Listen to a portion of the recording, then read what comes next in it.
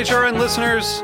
As we celebrate our 15th year, we are deepening our commitment to giving voice to the next generation of food systems storytellers, and we need your help. Our internship and fellowship programs help activate new possibilities for underrepresented and underestimated young people through experiential journalism, audio engineering, and production training. Through these unique programs, HRN helps food equity stewards build essential workforce readiness skills that expand their potential and foster economic mobility. Please consider supporting these critical programs. And with a minimum donation, you can be entered to win a dinner for two at an amazing restaurant in one of 8 cities and tickets to a concert at a great venue in one of those cities. We have incredible partners across the country who have donated, as they also share our passion for helping to educate the next generation of food systems storytellers. Check out heritageradionetwork.org/15 to donate and enter to win today. That's heritageradionetwork.org/15 to donate and enter to win today. And make sure you donate before March 31st. Thank you. Hi, this is Greg Bresnitz, one half the host of Snacky Tunes. We have had the honor of being nominated by Taste Awards for Best Radio Show and Best Podcast. Please head to bit.do/STVote in order to vote for Snacky Tunes and other food favorites. Once again, that's bit.do/STVote. And a big congratulations to Heritage Radio Network for being nominated into the Hall of Fame. Thanks so much. We really appreciate it. Today's program was brought to you by Roth, Wisconsin, makers of the world's best cheese and pioneers in the U.S. artisan cheese movement. For more information, visit rothcheese.com. Hey everyone, this is David Tatashore, lead engineer and studio manager of the Heritage Radio Network, and I'm reaching out to ask for your support during our end-of-year fund drive. A contribution in any amount supports our weekly programming and our mission to make the world a more equitable, sustainable, and delicious place. Plus, you'll receive exclusive member benefits like monthly playlists, discounted event tickets, party invitations, and more. So, if you like good food and you love good food radio, throw a little dough our way. Make your gift at heritageradionetwork.org/donate. Happy holidays from all of us here at Heritage Radio Network. We talk about food, we talk about music, with musical dudes, finger on the pulse, snacky tunes.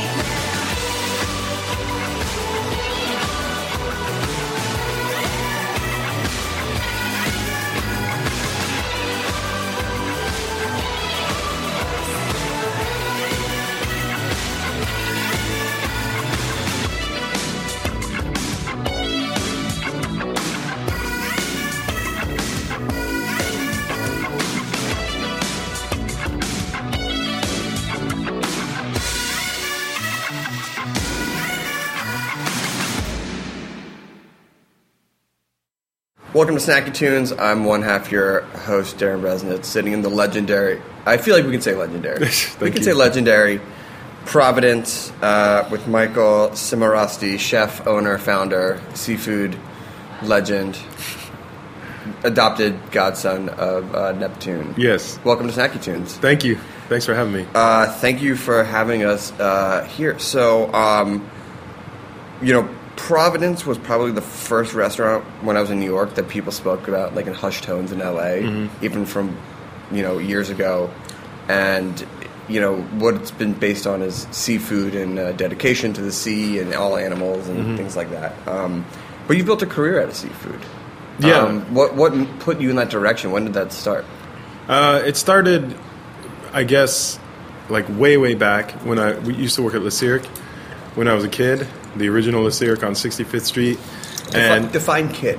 Like 20, 21, Oh, okay. 22. So not 12. Not 12. Not 12. But I wish I had started there when I was 12. I worked there for a while, started out on the grill like most cooks do, and then they moved me to the fish station, and I stayed there for maybe a year. And when I was there, once the chef trusted you, he would allow you to sort of like do your own thing. To a certain extent, there were menu items that were part of the static menu, but then there were also daily specials that we did, and every day we'd get some new type of fish, and the chef would allow myself and a couple of the other cooks to like come up with our own specials. So I started really like delving into things there, and then I moved out here. Initially I was working at Spago, and then Small little place. Keep your eye on that. Keep your eye on Spago. Yeah, Wolfgang, you might just make it one day. Yeah. He just. I hope. Yeah. I hope. Yeah, he's a hard worker.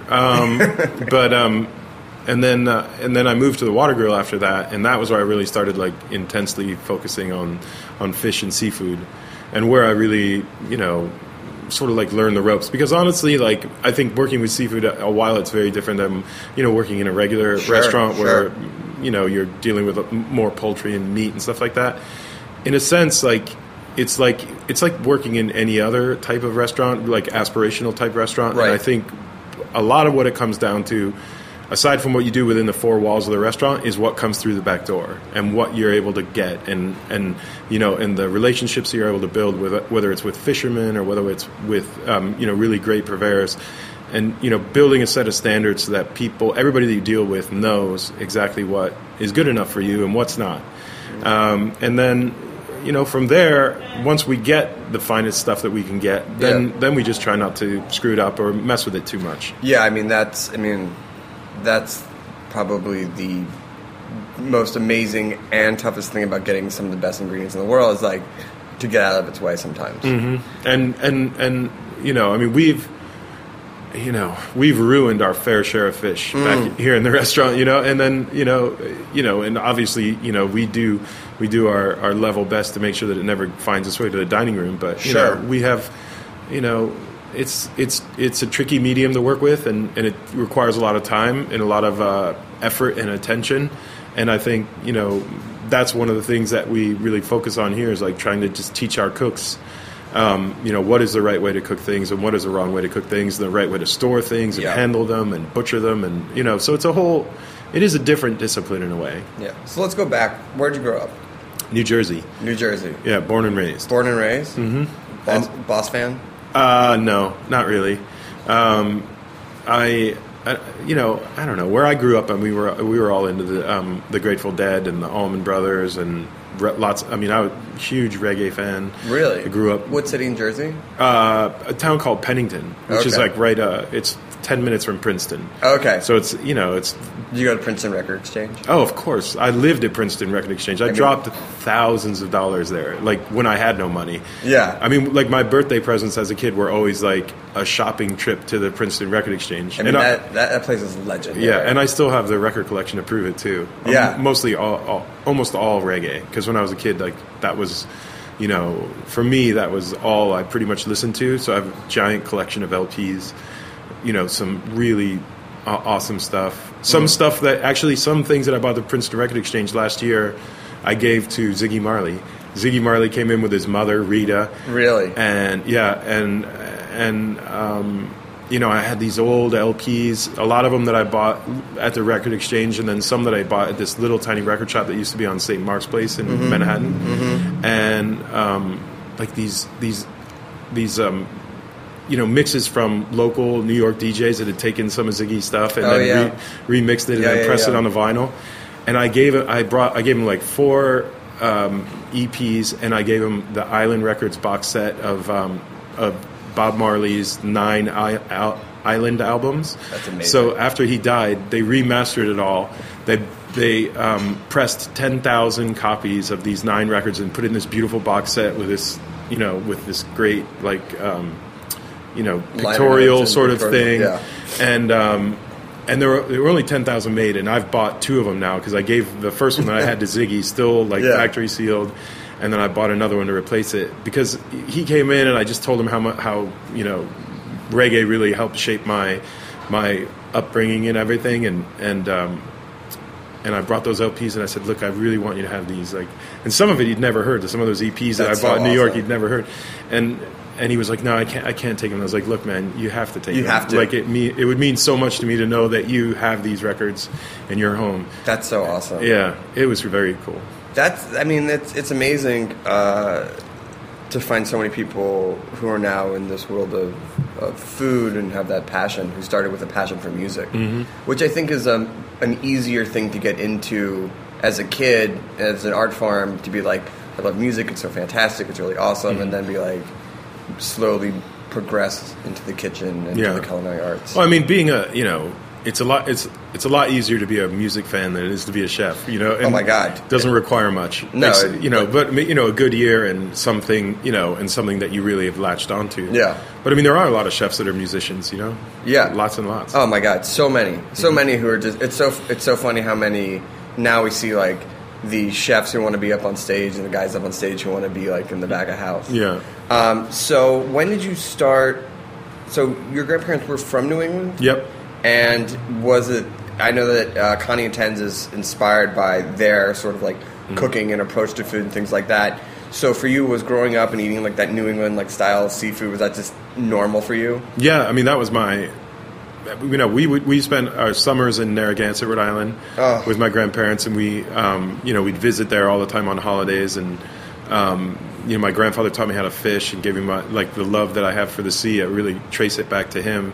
And so growing up, it was a lot easier to find the kind of food that we serve at Connie and Ted's when I was a kid, and it's a lot tougher now.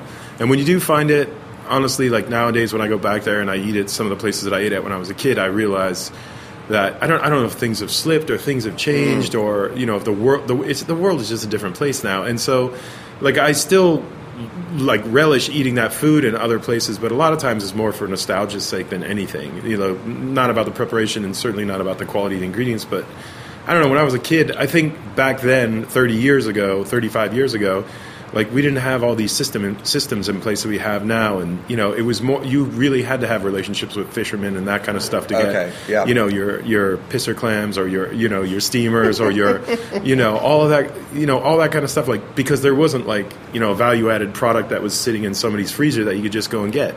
Yeah, you know what I mean. And I don't know. It just seemed very different. There was more of a direct connection. There was more of a direct connection. And there was less restaurants too. That's true. And I also feel like the food was just more. It was more. It was much closer to its roots back then, and nowadays it's just different. You go to places now that are on the beach in Rhode Island or Massachusetts or whatever, and and they'll be serving like salmon that was farm raised in Norway. You're like, well, how does this have any fucking relevance to where you are, or what you're doing? It makes no sense. Like it's like no, but we're near the ocean, and this all comes from the same spot. You're like, what? Yeah, but meanwhile, there's fishermen that are starving or selling their boats because they can't make a living at it anymore. So it's like. It drives me crazy. It's infuriating. When did you see? So you've been tied to the sea since a kid. You work your way up into all these restaurants. Your water grill. When did you see things? When did you notice a change in the way that fish was being, I guess, farmed, raised, caught, things like that? What was the shift when things started going like? I don't want to say sideways. But maybe I think it was like the late 90s, and I think it was there was a period of time like before sustainability was a buzzword that it is now. And there was a period of time where everybody like, oh, farm raised salmon, wow, that's got to be a great thing. And there wasn't a lot of information out there that might lead you to believe anything but that, that it is a good thing. And then, I think everybody just got smarter. Information became easier to come by. And, and I think people just in general began to realize that maybe this isn't the next best thing, since sliced bread. And so I think that's probably, late 90s, I think that's probably when the turnaround happened. And then, honestly, for me, I just feel like, as I said before, so much of what we do here is about relationships. And now, like, having the relationships that I do have to local fishermen and being able to get local, like, seafood harvested here in Southern California that is, like, coming directly off a fisherman's boat and then coming directly to our door. Yeah. That's something special, and that's important. And it's, it's like traceable fish should be the future of wild fish. It may not be. We may never get there because it is very difficult to do it on a global scale or even a national scale. It's a very difficult thing to do. But I feel like that is the direction that the seafood industry needs to trend towards, because that will that'll ensure that all of these issues we hear about in the news on it seems like on a monthly basis about seafood fraud and everything else will fall away. Yeah. So when you start thinking about opening up your own spot, which is now 10 years ago, maybe almost 12 years ago, when you start thinking about it, did you feel that sustainability had to be a key part of opening the restaurant? Yes, but I didn't have where we are now at the restaurant and how we buy, and is like light years from where we were back then. Yes. And I also had I was a kid and I was young and I was. I came from a French background and worked in France and worked at, at the time anyway, one of the best French restaurants in the country. And, we were always getting, wild turbo and wild lute de mer and all these, and we also served our fair share of fish from the Atlantic, but on the East Coast. But, that was what I leaned towards when I was younger. You know what I mean? Those kinds of fish. Yeah. And now I'm much more about trying to find, great fish that's from right here in Southern California. Or at least, from, let's say, like Morro Bay South. Yeah. All right, well, we're going to take a quick musical break.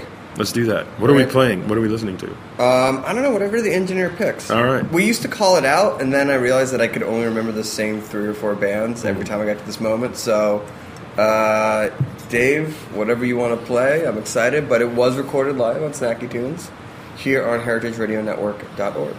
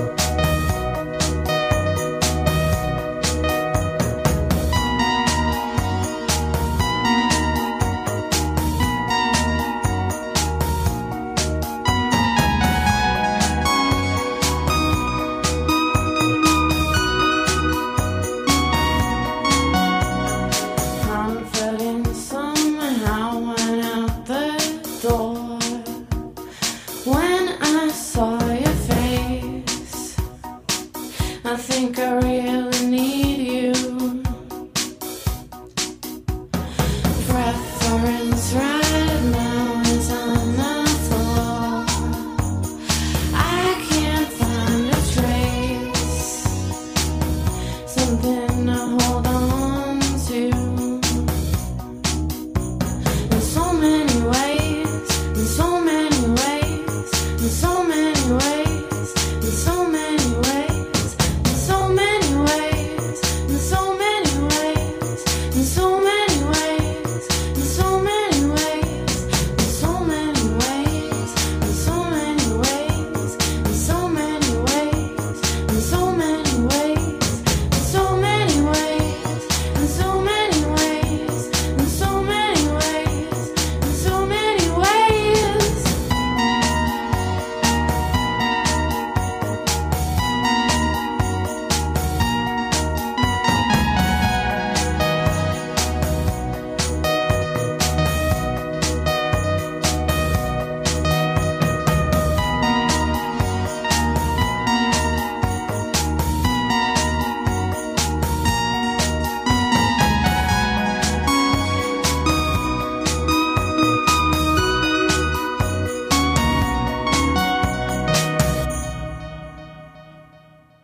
Welcome back to Snacky Tunes. I'm with Chef Michael Cimarusti. How'd I do? Not bad. Not bad? Yeah, I've heard worse. Okay. Yeah. It's okay. We're sitting in Providence, which was recently named, again, the #1 restaurant in all of LA, which is pretty awesome. Right? It's nice. It's nice. It's not a bad day when that No, it's comes not. in. It's not at all. But the restaurant's evolved over the years, and what's also evolved has been this idea of sustainability in the fish that you use. Especially as you've gotten more buying power and more notability, more people wanting to bring certain fish your way, and as you've gotten more aware of just focusing on the fish of the region with like the Dock to Dish program, can you talk about some of the fishes that you used to use, some of the fishes you use now, and your approach to working with local fishermen and like being part of that community and a champion of it? Well, honestly, I feel like that for me is maybe the most important change that the restaurant's gone through in the last, since we opened. And when did that change start? It started a couple of years ago. Okay. It was started in 2015, but I was talking about it with the founder of Dock to Dish back in Montauk, Long Island, since For those 2014. Who don't know what Dock to Dish is. Dock to Dish is a subscription-based fishery that restaurants can join, and what you're agreeing to become a member is that you'll pay a monthly subscription, and you can deem like how much fish you want. Like you'd say, I want 50 pounds a week, 100 pounds a week, 75 pounds, whatever it is, and then we will bring to you your subscription every week, and it'll be locally caught fish.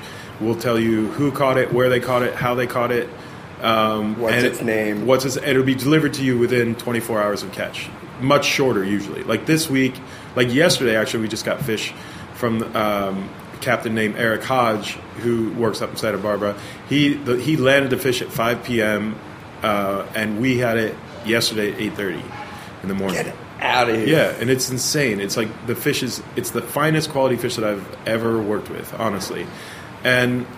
But you're beholden to you take what they catch now, which is different because when you're starting out and you're opening this temple to seafood, and you're coming from the French background that you have, and like that, you're like, I have an idea of the fish that I want. I know that we have the money to buy it. Right. This is what we're going to serve. This is how we're going to build the menu around these things and the reputation. So when you start to think about sustainability change. Give me an example of a fish that was on there when you started that you no longer work with, and a fish that you would have never considered. Yeah, but now it's on there. Perfect. So when we first opened, we always had turbot on the menu, wild turbot from France. Delicious. Yeah, and we would. It was beautiful fish, and we would serve it for two, so you get a big piece would come out in the dining room. They would fillet in the dining room, the whole thing.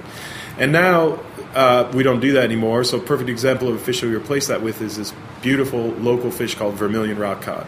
Sure. Which is it's a fairly humble fish, but it is blue collar, like working background, like almost, yeah, exactly, yeah. And but it is one of the most delicious fish that I've ever worked with. And the fact that we can get it less than 24 hours out of the water and have it in our hands is remarkable. And I have the connection back to the fishermen, and I know that that because we're buying it and because we're supplying 10 restaurants in LA with Eric's fish, I know that Eric and his wife and his 2 kids, whom I've met all of them, are enjoying hopefully a slightly better life than they were before. It's like future. It's like buying on future, right? In a way. Yeah, I mean, he's actually now at a point where we're creating, because Dr. Dish is now under the umbrella of Cape Seafood, the fish market that we own. Yep.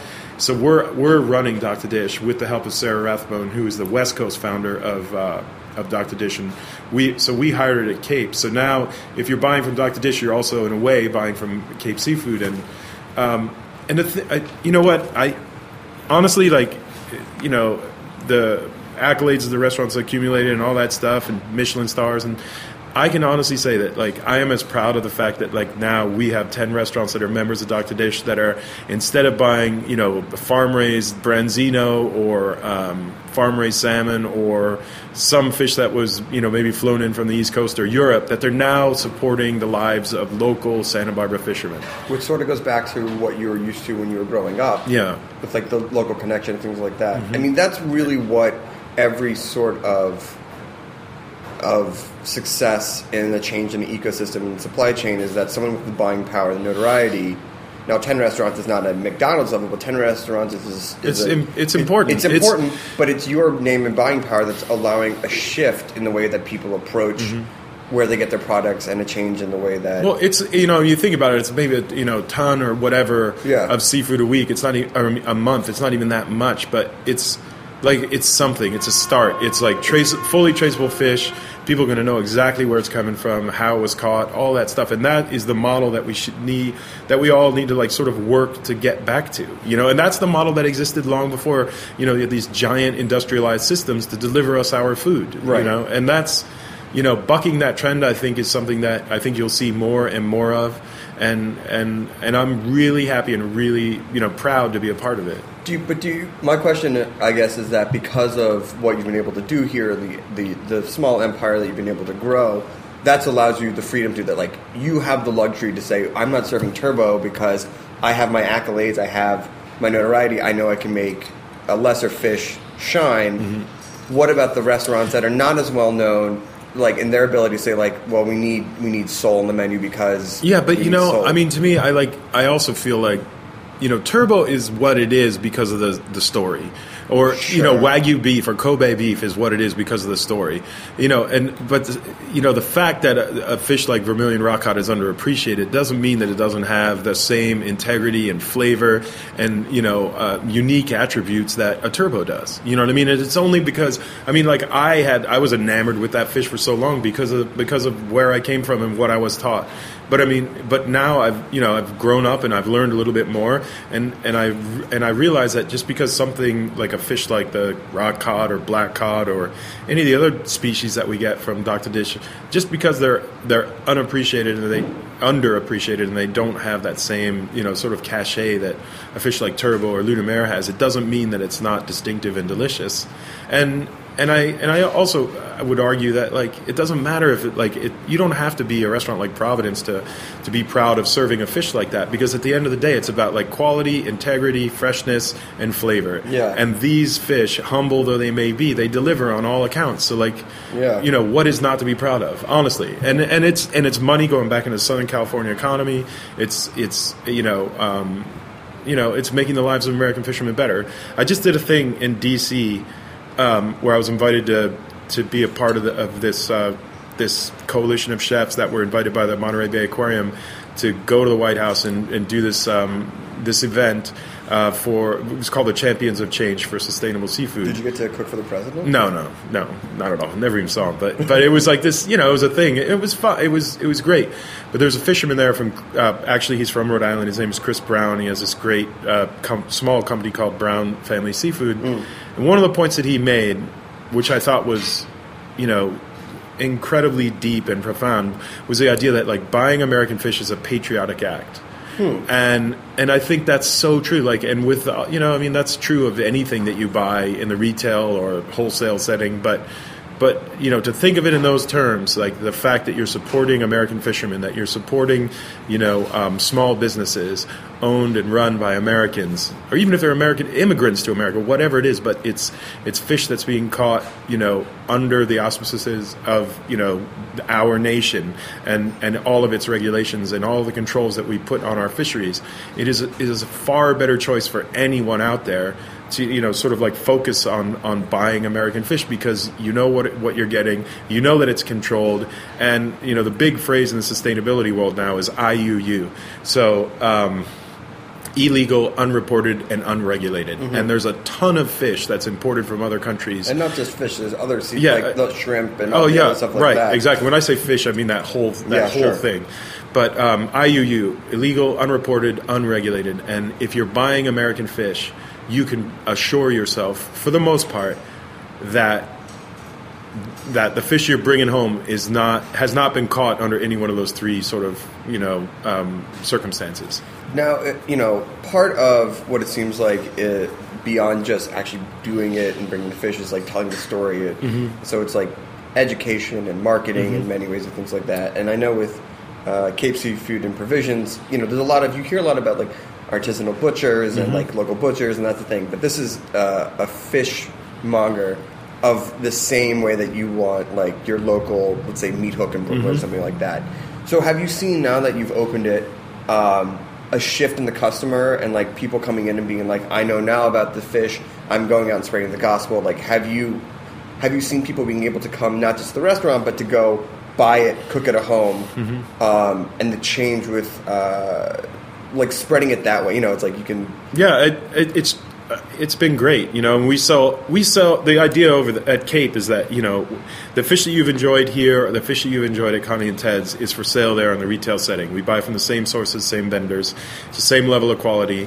And so, it's been great. One of my favorite things to do is go over there and just stand behind the counter and talk to people about fish and, what they're going to do with it and how they're going to cook it and, make recommendations. You are like what I want every time I go to a supermarket. When I get like a piece of fish, 'cause I'm like, okay, I know it was salmon, I can put like mustard and soy on this. Yeah, this week we had two different kinds of salmon side by side in the case. We had troll kings from Sitka, Alaska, which are big fish, fatty, absolutely gorgeous. And then we had smaller cohos that were from the Quinault River that I buy from this company called Quinault Tribal Enterprises, which is a native-owned, native-operated a small fishery up there on the Quinault River in Taloha, Washington.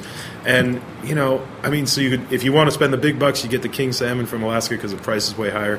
Not that much, but a good bit. And then if you want to go smaller, you get the coho. And you've got like two beautiful fish harvested both in the United States, and just perfectly delicious, And then we also have that rock cod there. We have... last week we had swordfish that came from Dock to Dish, like 130-pound sword that came in the door hole that I had to go over there and like break down into steaks. It's just exciting and it's fun and like the idea of knowing that all this stuff is harvested within a couple of 100 miles of Los Angeles proper, I think is it's exciting, it's different, and Jonathan Gold talked about it when he wrote about Providence recently that the food tastes like Los Angeles, and I think that is.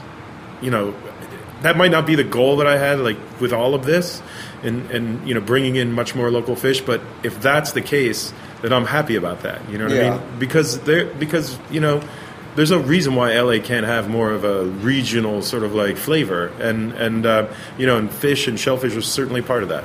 Yeah, but what about and not to throw a corkscrew in it, but great for New York, great for the coast. How do you solve that problem once you get to the middle of America, like when there are no oceans, there is no local, you can't just go out to the Pacific, right? And the supply chain is like, well, if I'm going to get it from 2,000 miles away, why not get it from 5,000 miles away? How do you start shifting that perception and that supply chain? Yeah, that's the thing. Anytime you talk about like sustainable food systems, scale is always the question, right? And it works for beef because you can have local beef in the middle of America because you just need a pasture. But how do you apply that to the same thing where you actually need a body of water? Well, the bottom line is you're going to have to ship things. Sure. You know what I mean? You're going to have to. FedEx will get you anything in 24 hours. At least that's the model that they built their world on. So, I suppose that's the answer. But then, people also argue about the sustainability of flying fish from coast to coast and that kind of stuff. Sure. Honestly, I do still believe, though, firmly that that if you're in Dubuque, you're still better off to buy shrimp that were harvested in the Gulf, 100%, fresh or frozen, than you are shrimp that were raised in Laos or Cambodia or Vietnam, right? Because you can rest assured of their quality and their purity and that they will be what they're supposed to be. Yeah. So I have to ask, you have #1 restaurant in LA, an amazing empire, changing the way people eat seafood. Think about the seafood, talk about seafood, look at sustainability. Where do you go from here? What's next? Like, is it just get bigger, or? I don't know. I mean, right now, I'm spending a lot of time focusing on Cape Seafood because we have just hired Sarah and taken on the whole Dock to Dish thing. So honestly, what I really want to focus on that. I really want to focus on on building what we've started, with Dock to Dish and trying to really promote more. Local seafood and, certainly wild seafood. And, I don't know, I feel like it's probably more relevant than what I'm doing, within the four walls of the restaurants, and because you can accomplish whatever you can accomplish things within the context of the restaurant, but I don't know. I feel like with Dock to Dish, and with pushing this whole idea of trying to buy more sustainably and trying to buy traceable fish and all that kind of stuff, I feel like that sets more of a model, more of an example for the industry. Yeah, I mean, it's one thing to do a very incredible fine dining restaurant. That's one set of stakes, but to go out and change the way that people think about supply chain and fishing and a very basic knowledge of the way that people get what they eat. That's a whole other level of being a force of change. Yeah, but I find it honestly just as exciting as what I do, what I do here at Providence or at Connie and Ted's, because I feel like it, in some very, very small way, it makes a bit of a difference, and that's important because our generation and the generation that's below us, as chefs, as restaurateurs, as people in the food business, we are the ones that are going to make the change, and we're the ones that are going to move the needle one way or the other. And my hope, obviously, would be that we move it in a positive direction, and that we ensure or try to ensure that there will be wild fish and fishermen plying the waters of our coast here in the United States for generations to come, and we have to make that change now. I mean, it really is kind of the bottom line. Yeah. There are reports that suggest that if we start to make these changes within 10 years, that many of the currently threatened species will come back to a place where they can be harvested sustainably. And so, I mean, that's an important goal. And I want to be a part of helping to ensure that is what actually takes place, as opposed to moving the needle in the other direction. And with this current administration that's just been voted in, I feel like we're at in terms of environmental policy and on a much larger scale than just fisheries, but environmental policies with regard to climate change and will also determine our course and our path for the next generation, because we don't do more if we don't stick with the Paris Accords and do more with regards to climate change. Rising sea temperatures and ocean acidification will threaten the very existence of everything that lives in the sea. And once you start to mess with the foundation and you do irreparable damage to the food chain there, which there's starting to be evidence of due to ocean acidification and rising sea temperature, then everything is at risk. And so, you can protect species with fisheries management and regulation all you want, but if you don't do something to ensure that the sea itself remains a healthy place and a viable environment for species big and small, then you're really fucking with everything. You can say you're fucked. Yeah. And I just was reading in the New York Times, I think one of the people that he's putting up for Secretary of the Interior is Sarah fucking Palin. Could you imagine the hell that she would wrought to this earth if that were the case? I mean, she is putting up the guy who wants to work for the EPA as global climate change denier. Yeah, half the people that he's putting up are all from the fossil fuel industry. How are those people ever going to do anything like that to positively affect what's going on with climate change. It's insane. And like when you sit here as a a chef or someone who values food, even if you're not in the business, but and you think about those are the people that could potentially be making policy that will shape the way our world looks like for the generation to come, for at least the next 4 years. It's fucking horrifying. Especially since we've literally got the world to agree on one thing. Yeah, and which is the most insane thing. Like we finally, and it's only a set of goals. Actually, like we're not even there yet. Yeah, it's we've agreed to work towards these things, which are important. So I don't know. It's just it's incredibly scary, and I try to talk less about like the whole climate change issue and ocean acidification and rising sea temperature because like if that's your only focus, then you can lose sight of like some of the smaller issues that also are important. But the truth is like there's that whole overarching thing that really will affect the viability of all of the species that we currently gather from the sea as food, much more than overfishing or poor regulation. You know what I mean? So, because climate change and ocean acidification, will do way more damage than you could ever really do with a fishing vessel. You know what I mean? Right. Well, Chef, I appreciate the work that you're doing. I appreciate the change that you're making. If people want to find out more about the restaurant or just any of the programs they're involved with, where can they go? God, I don't know. I don't know. I'll write a manifesto and I'll get back to you and I'll let you know. Okay. But you could go to our website, I guess. And what's the website? ProvidenceLA.com. All right. Well, Chef, congratulations on everything. Thank you. Thank you for the hard work you're doing. Thanks. We have another song. I don't know if we've ever had a reggae band on, but we've definitely had some punk bands. So we'll play some punky stuff here live on Snacky Tunes on Heritage Radio Network. Thank you.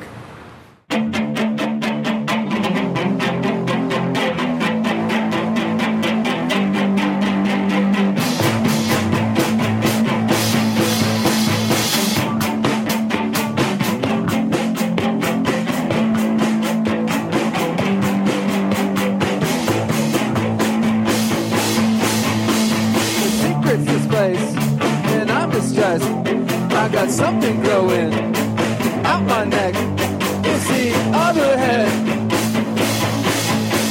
The skin abrased, it's cracked and dry, and it's not so perfect, and it's not so perfect on there. On the other side, when I look at you, it's like you're staring back at me.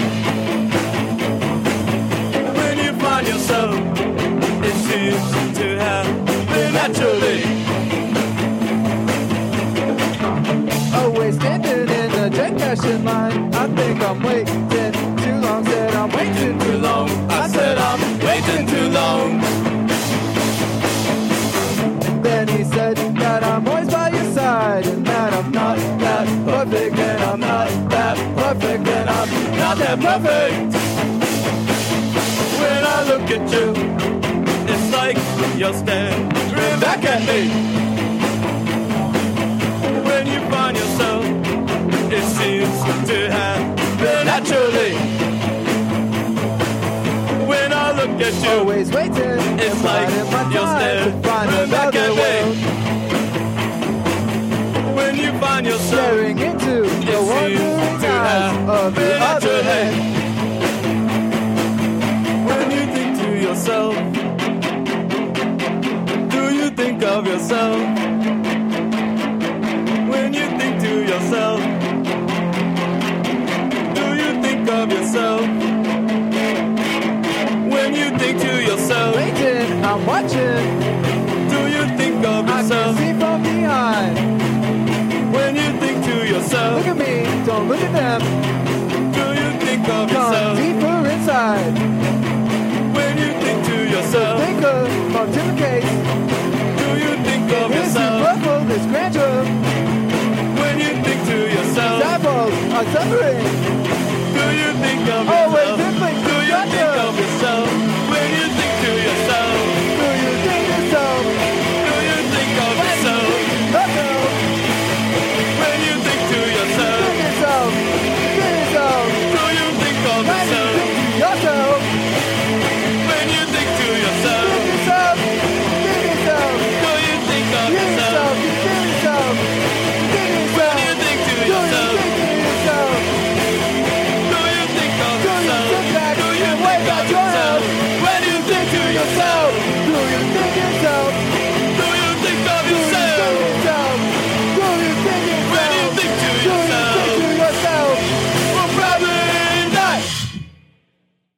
Have you tasted the world's best cheese? Grand Cru Surchoix is the 2016 World Cheese Champion. Our partners at Roth, Wisconsin make this gorgeous Alpine-style cheese in the rolling hills of Greene County, Wisconsin. Grand Cru Surchoix is produced by hand in Swiss copper vats and finished by aging on spruce planks. The quality milk and careful craftsmanship bring out the award-winning light floral notes, nutty undertones, a hint of fruitiness, and a mellow finish. Perfect with Riesling and Muscat, Grand Cru Surchoix is a guaranteed hit for any occasion. Check out their other offerings at rothcheese.com. You'll discover Buttermilk Blue and their newest release, Prairie Sunset, the golden-hued love child of Mimolette and Gouda. You'll also find recipes like the Raclette Reuben and tomato tartlets. Everything you need to know about the world's best cheese is at rothcheese.com. Welcome back to Snacky Tunes. We have Chris from Pop Etc. How are you? I'm great. How are you? I'm good. I wanted to read a quote that you said and read it back to you. Quoting myself. I'm quoting yourself. Okay. We spent so long writing the new record, not knowing. In the end, what made it come together was distance. Experienced a lot during the making of the record. It's a souvenir of that period of time. Really fitting for what you would say is a 4-year process of putting this record together. Let's go back. Where were you 4 years ago when you started the process of writing hundreds and hundreds of songs for this new endeavor?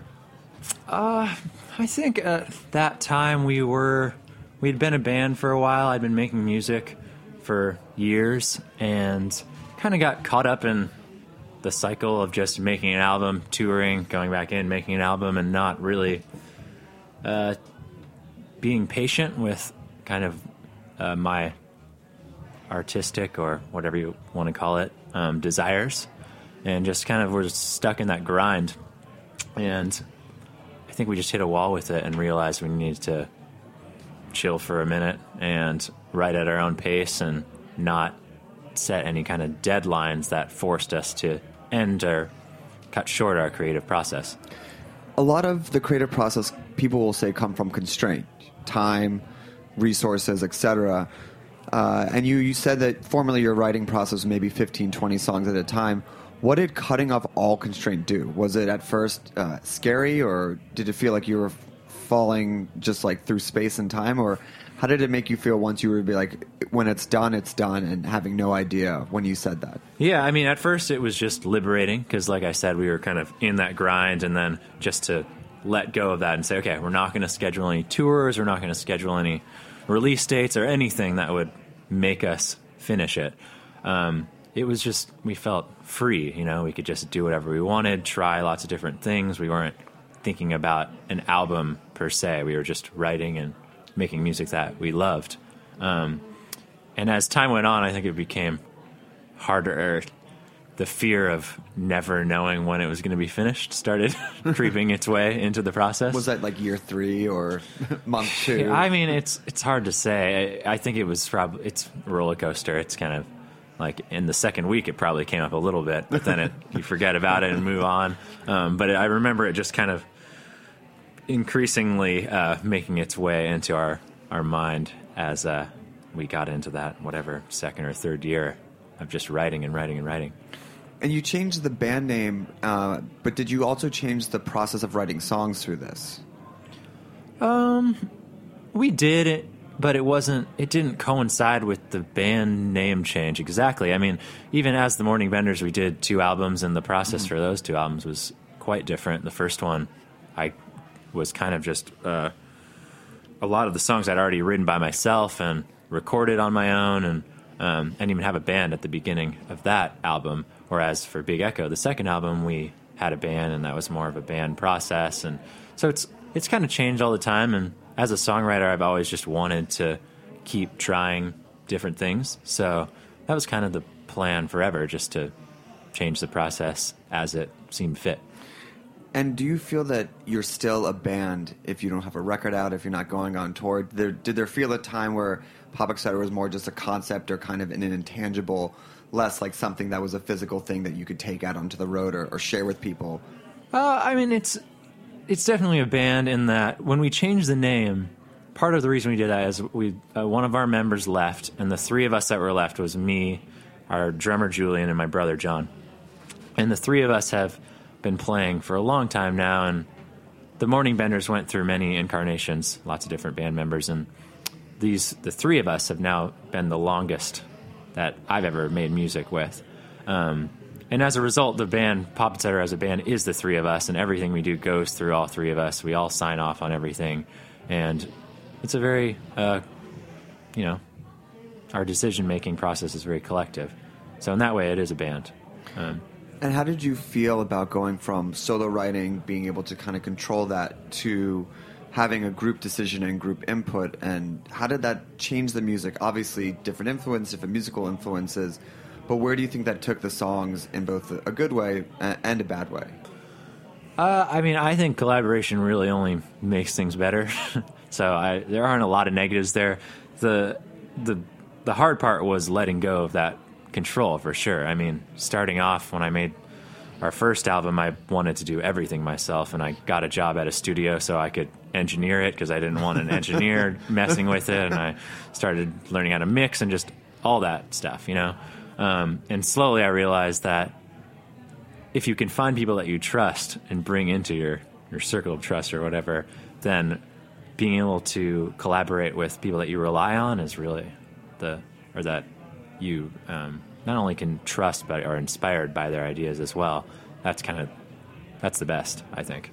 And within the collaboration process of the new batch of songs, when did you feel that the new sound or the new record began to take shape? I mean, you can't say like songs 1 through 40 were throwaways, but where did that begin to enter into the sound and begin to formalize where you thought this might be the beginning of what comes next? There's a couple of things. One of the aspects that brought it together was really just writing a ton of songs and then listening through them, kind of revisiting them every few months, and being like, okay, there's like a certain strand that's running its way through this song and this song and this song, and they weren't even necessarily written close to each other, The Souvenir has songs that were written like 3 years ago and some that were written a year ago, right before the album was released. So that it was kind of gradually being figured out through all the songs we were writing.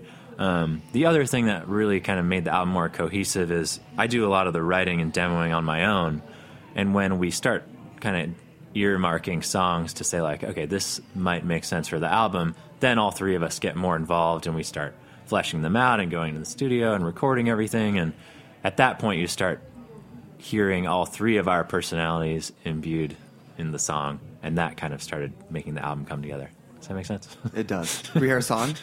Yeah, let's do it. What are you going to play first? Songs. Yeah. I'm going to do a song called Vice from our album, Souvenir.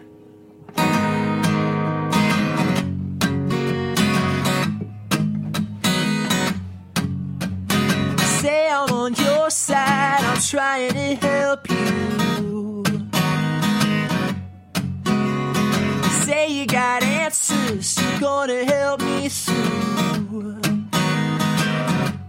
And I know there's darkness in your heart, but we're both content to play our parts. 'Cause you got that advice that I like, no matter how hard I fight. You get a hold of me, and every time that I say it's the last, before I know it, I'm back. It takes a hold of me right now. Oh, oh, oh, oh,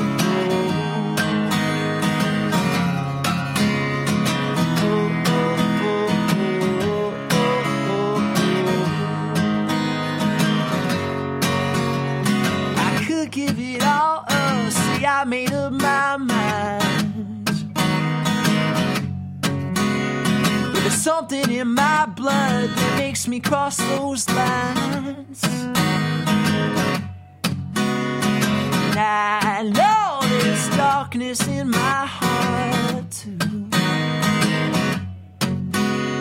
but we're both content to play our parts. 'Cause you got that advice that I like, no matter how hard to fight. It takes a hold of me, and every time that I say it's the last before I know it, I'm back. It takes a hold of me right now.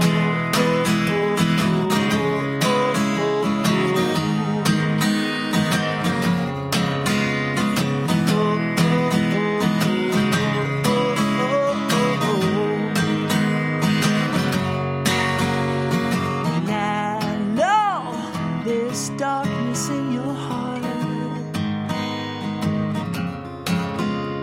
but we're the balls content to play our parts.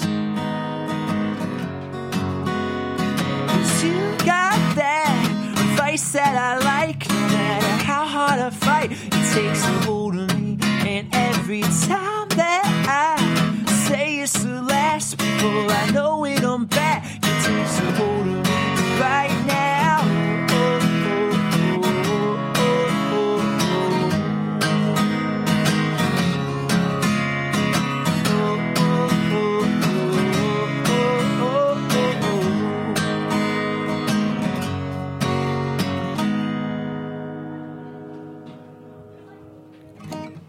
The video for Vice is pretty food-centric. Yeah, it is. The best thing about it is the yolk cutting. How hard is it to cut a yolk? It's hard to keep it on the thing, on the cutting board. Yeah. I mean, how many takes is it to get the yolk in the way that you wanted it?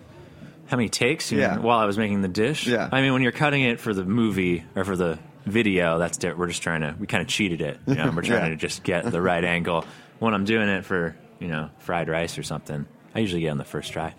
What is the inspiration behind, I mean, the song, lightly lines up with it, but what was the inspiration for the food theme and the cooking and the disappearing meals? We were thinking a lot for what the video for Vice could be, and the song's about, addiction or having vices in your life. And there's a lot of those things that kind of come to mind that a lot of people have problems with, like drugs or alcohol or whatever.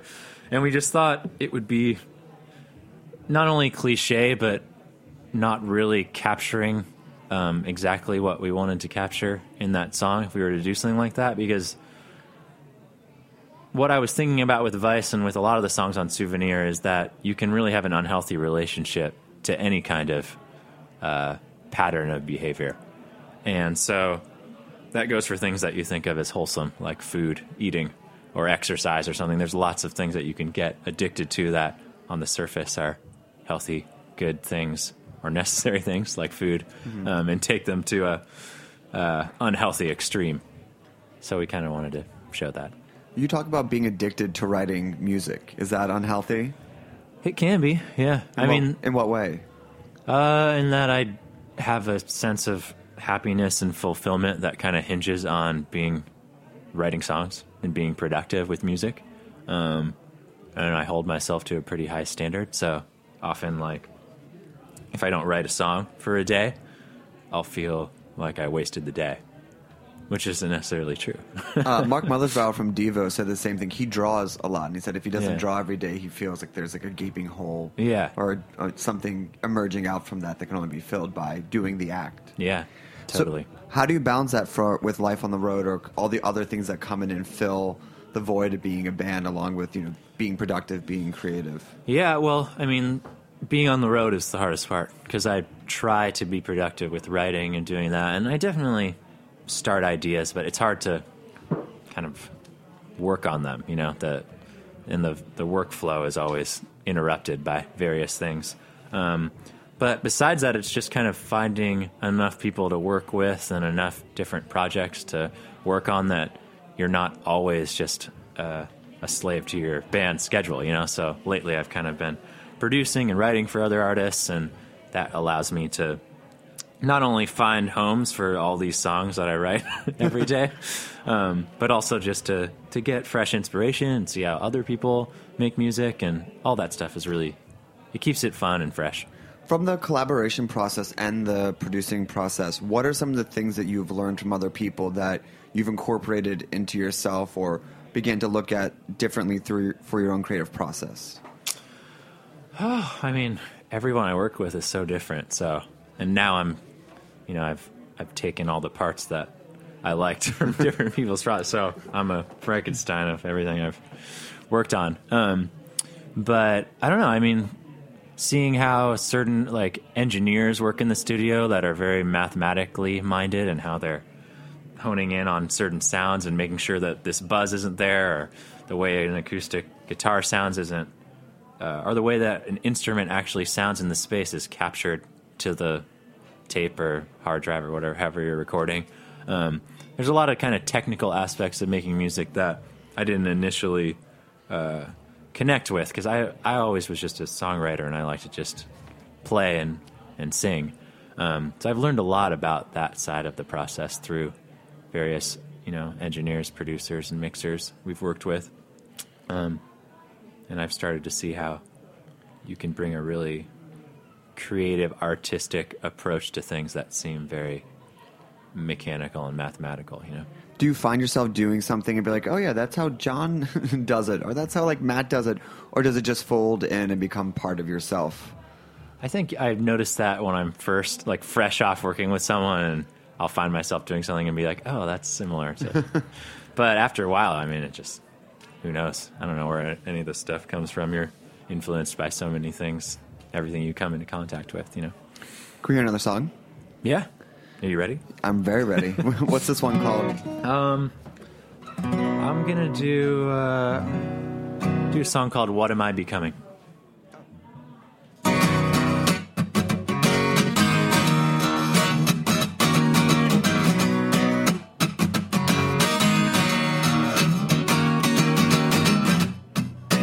Play a little rough, but I never knew you were after me. Now even when I'm alone, I feel like somebody's watching me. I couldn't smell the smoke, and now I watch the flames. I couldn't push myself to quit. Oh, this dangerous game. There's a reason people die out here. I can't keep living this way. I can't keep living this way. Oh, I've been running so long. These shadows start to feel like home. Oh, I know it's backwards. Been scared so long. Can't recall what I started running from.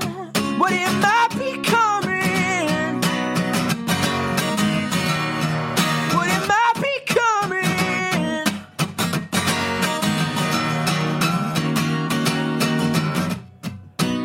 Tell me that's enough. But I got a hunch I'll be back again. Even if I could escape, I'm paying with something I shouldn't spend. I couldn't smell the smoke, and now I watch the flames. I lock myself out here again. Oh, this fruitless game. All these people are gonna die out here. I can't keep living this way. I can't keep living this way. Oh, I've been running so long. These shadows start to feel like home. Oh, I know it's backwards. Been scared so long. Can't recall what I started running from. What am I becoming? What am I becoming? What am I becoming? What am I becoming?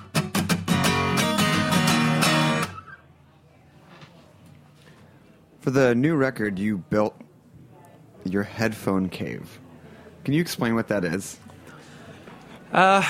We needed a name for our studio and in our apartment, and No one can see air quotes yeah, on the radio, but studios are kind are of a studio. I mean, studios They're changing all the time. Yeah, That's loosely a loose defined.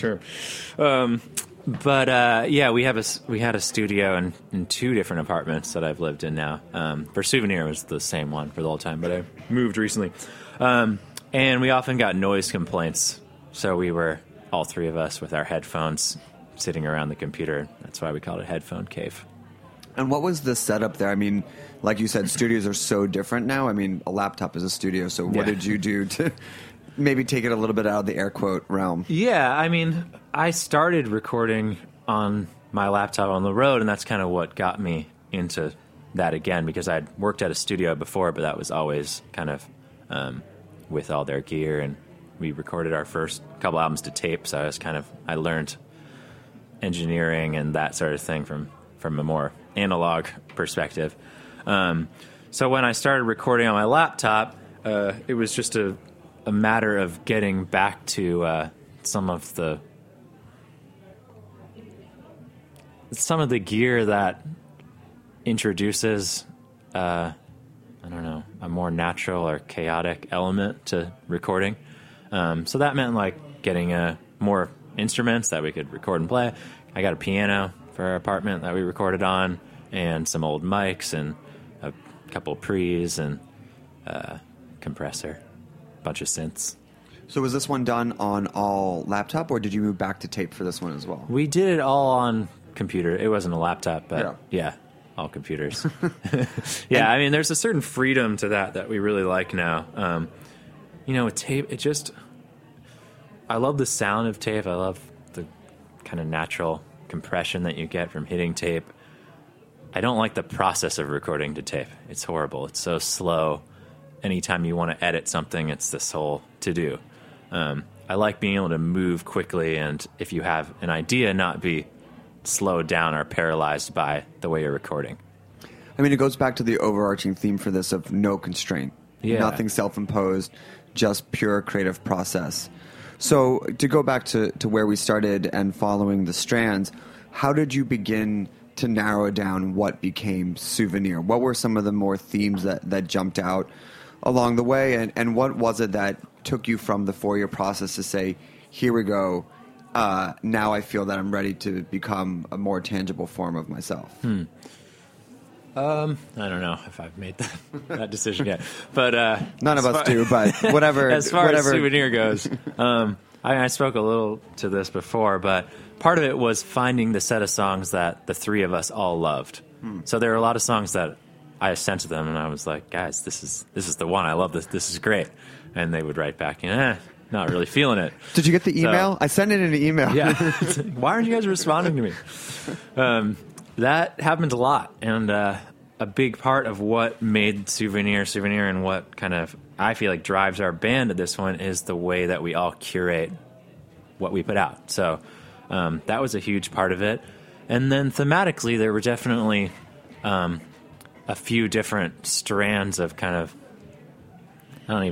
it's weird calling them themes, but kind of emotional content that was consistent through lots of different songs. There's a few different albums we probably could have funneled songs into.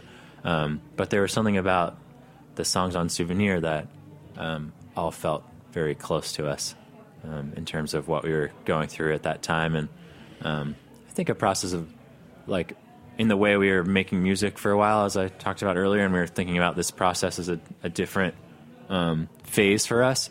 We'd also just lived life longer, and we were thinking about our time together and what we had gone through the 5 or 6 years prior as a band. And will this process continue for the next record? Will it be another 3-4 years off of Unconstrained, or do you feel that you've now gotten to a new place where the writing process has evolved to the point where it is, at least in this time, something that you could stick to or adhere to, and it doesn't need to go out into the wild as much for the next record? I have learned from my mistakes, and that I won't promise that it's going to come out at any time. I don't know if it'll come out sooner or later or whatever. My guess... Sorry, record label, if you're listening. My best guess is that we do feel there's some momentum to the process that we started, and we've written a lot since Souvenir came out, and we had a lot of songs that we have written in the last couple of years that we've come back to and kind of reinvigorated. So we feel productive. Non-committal, but that's the most commitment that you can make. Yeah. Well, I want to make sure we have time for one more song. Yeah. Where can people find the record? How can people follow you? Do you social media? Yeah, we're all over all the stuff.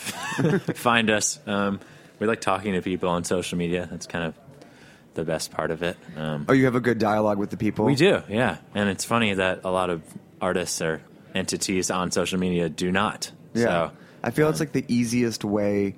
I mean, I'll put it another way. If someone takes the time it doesn't just to like you, but to write you a letter, how great is that someone took the time to do that? it's amazing, yeah. And I always encourage, like, people will write us stuff about how they use this song in, like, their wedding or some event or whatever, and I'll be like, take a video, show. Like, I want to see more of that stuff, because that's the side of things that that really motivates us to keep working, seeing that our music's connecting with people. And we don't get to see any of that, really, if it wasn't for social media. And stuff. I couldn't agree more. I think like having a dialogue is the best part, especially if you're in a van for 12 hours. Yeah, it really helps. We want to thank Providence for being on the show earlier, and if you have a moment, please vote for Snacky Tunes for Taste Awards, Best Radio Show and Best Podcast. Voting closes on December 20th. It's bit.do/STVote. This is the last show of the year. You are the last guest of the year. So honored. Thank you for doing this. We will Thanks be back. for having me. Thank you for being on here. This is a wonderful way.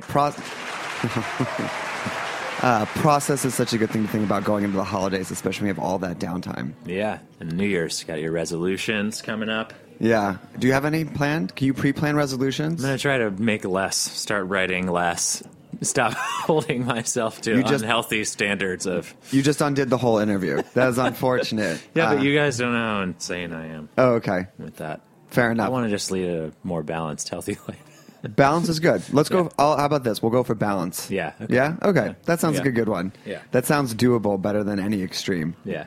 What's the name of the last song you're going to take us out? I'm going to go, as we talk about the future, I'm going to go back in time. Oh, perfect. To an oldie for us, an oldie where I come from, called Excuses. Okay. Well, thanks for listening.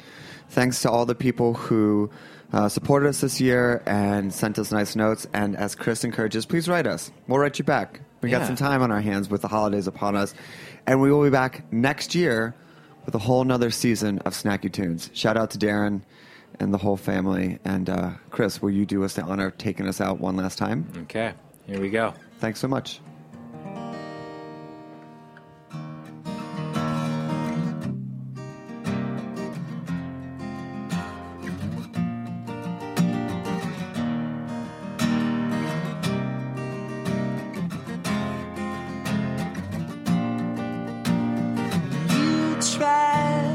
Taste me, and I take my tongue to the southern tip of your body, but bones are too heavy to come up, squished into a single cell.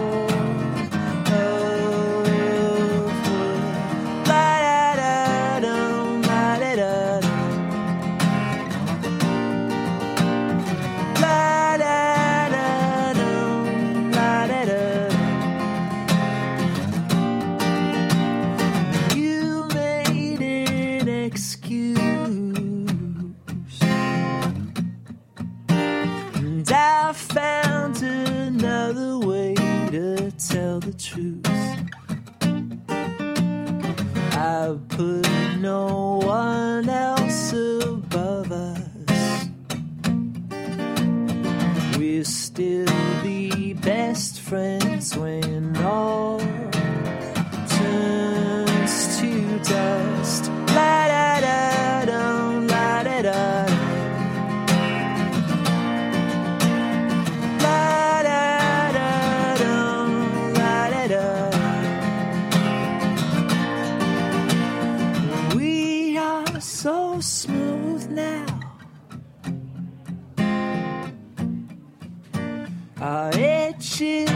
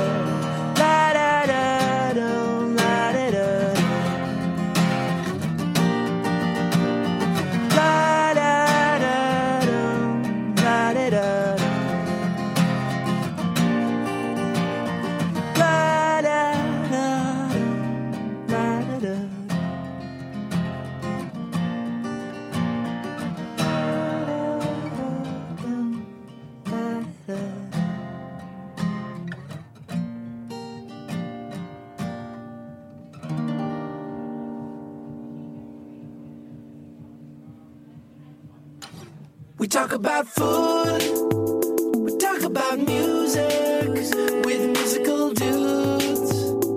Finger on the pulse, Snacky Tunes. Thanks for listening to Heritage Radio Network, food radio supported by you. For our freshest content and to hear about exclusive events, subscribe to our newsletter. Enter your email at the bottom of our website, heritageradionetwork.org. Connect with us on Facebook, Instagram, and Twitter at heritage_radio. Heritage Radio Network is a nonprofit organization driving conversations to make the world a better, fairer, more delicious place. And we couldn't do it without support from listeners like you. Want to be a part of the food world's most innovative community? Rate the shows you like, tell your friends, and please join our community by becoming a member. Just click on the beating heart at the top right of our homepage. Thanks for listening.